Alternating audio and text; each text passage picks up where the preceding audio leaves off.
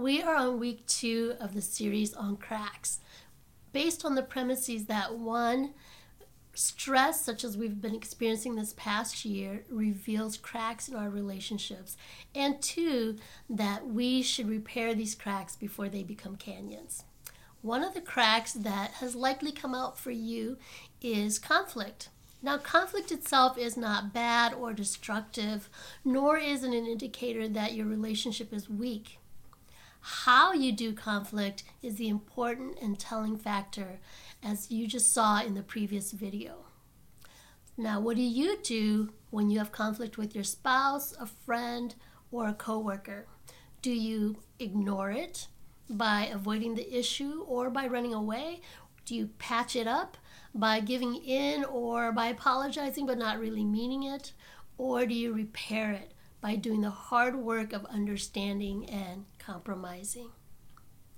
Now, I'm rarely surprised when a mild-mannered couple sits in my therapy office and they tell me that their arguments escalate and turn into outright dirty fights.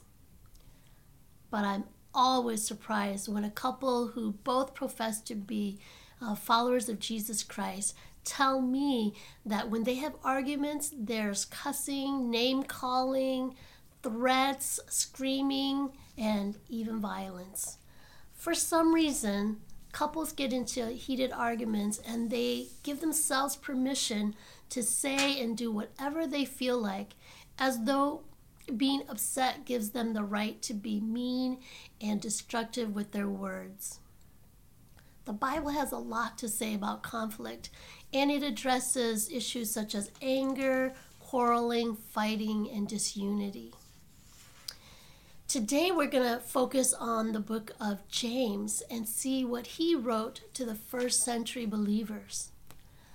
In James 3, verse 5 through 11, we read, "Likewise, the tongue is a small part of the body, but it makes great boasts. Consider what a great forest is set on fire by a small spark. The tongue also is a fire, a world of evil among the parts of the body. It corrupts the whole body, sets the whole course of one's life on fire, and is itself set on fire by hell. All kinds of animals, birds, reptiles, and sea creatures are being tamed and have been tamed by mankind. But no human being can tame the tongue. It is a restless evil full of deadly poison. With the tongue we praise our Lord and Father, and with it we curse human beings who have been made in God's likeness. Out of the same mouth come praise and cursing. My brothers and sisters, this should not be. Can both fresh water and salt water flow from the same spring?" James does not make any allowance for speaking however we want. Instead, he says we must control our tongue because it is a restless evil full of deadly poison. Now, he points out that while humans have been able to tame all kinds of animals, we are unable to tame our tongues. Yes, the tongue may be a small thing, but it is like that little spark that can set thousands of acres of forest and brush on fire. It is small, but it can ruin your whole body and bring destruction to your entire life. James then declares that when we praise God, we contradict ourselves when we use that same tongue to curse people. Why?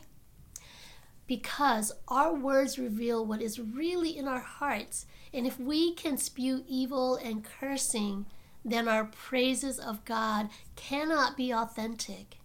In fact, James first declared earlier in chapter 1, verse 26, that those who consider themselves religious and yet do not keep a tight rein on their tongues deceive themselves, and their religion is worthless.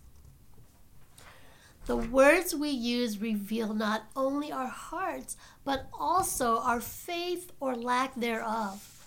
That should give us a wake-up call. What does all this look like in a relationship? Well, few authors have captured this better than the researcher John Gottman. He has studied thousands of couples and can predict with more than 90% accuracy which couples will divorce. Gottman identified 4 horsemen of the apocalypse, as he called them, borrowed from the imagery of the book of Revelation, because these 4 behaviors that couples use in conflict resolution usually lead to the apocalypse or the end of the relationship. The 4 horsemen are: 1, criticism, which is where verbally attacking your partner's personality or their character instead of complaining about the behavior or situation. 2 is contempt, which is attacking your partner's sense of self-worth. You may be disrespectful, mocking, sarcastic, calling them names, or rolling your eyes. Now, contempt is found to be the greatest predictor of divorce. 3rd is defensiveness, making yourself the victim and then blaming your partner in order to defend against a perceived attack. And 4th is stonewalling. This is where you withdraw to avoid conflict and you convey disapproval. You may walk away, give the cold shoulder, or refuse to talk. I highly recommend Gottman's book entitled Why Marriages Succeed or Fail, which contains self-assessments to help you assess for criticism, contempt, defensiveness, and stonewalling in your own relationship. Now, in all of this, there is hope. God has a repair plan for our unruly tongues and evil hearts. And James tells it in chapter 4, verse 6 through 10. We read, "But he gives us more grace. That is why Scripture says, God opposes the proud, but shows favor to the humble. Submit yourselves then to God. Resist the devil, and he will flee from you. Come near to God, and he will come near to you. Wash your hands, you sinners, and purify your hearts, you double-minded. Grieve, mourn, and wail. Change your laughter to mourning and your joy to gloom. Humble yourselves before the Lord, and he will lift you up." Your tongue may be the unbridled and evil that spews words, and you may have burned other people, those people that you loved. But the crack and even the canyon can be repaired. If you will turn to God, humble yourself before him, and grieve over your sin, repent, and turn away from the use of evil words, and submit to God, then he will give you grace, he will forgive you, he will empower you to control your tongue and lift you up from the ashes. Imagine what your relationship will be like when conflict is handled with humility, submission, and self-control. Instead of a battle between enemies, conflict can result in greater understanding, partnership, and the living out of your faith.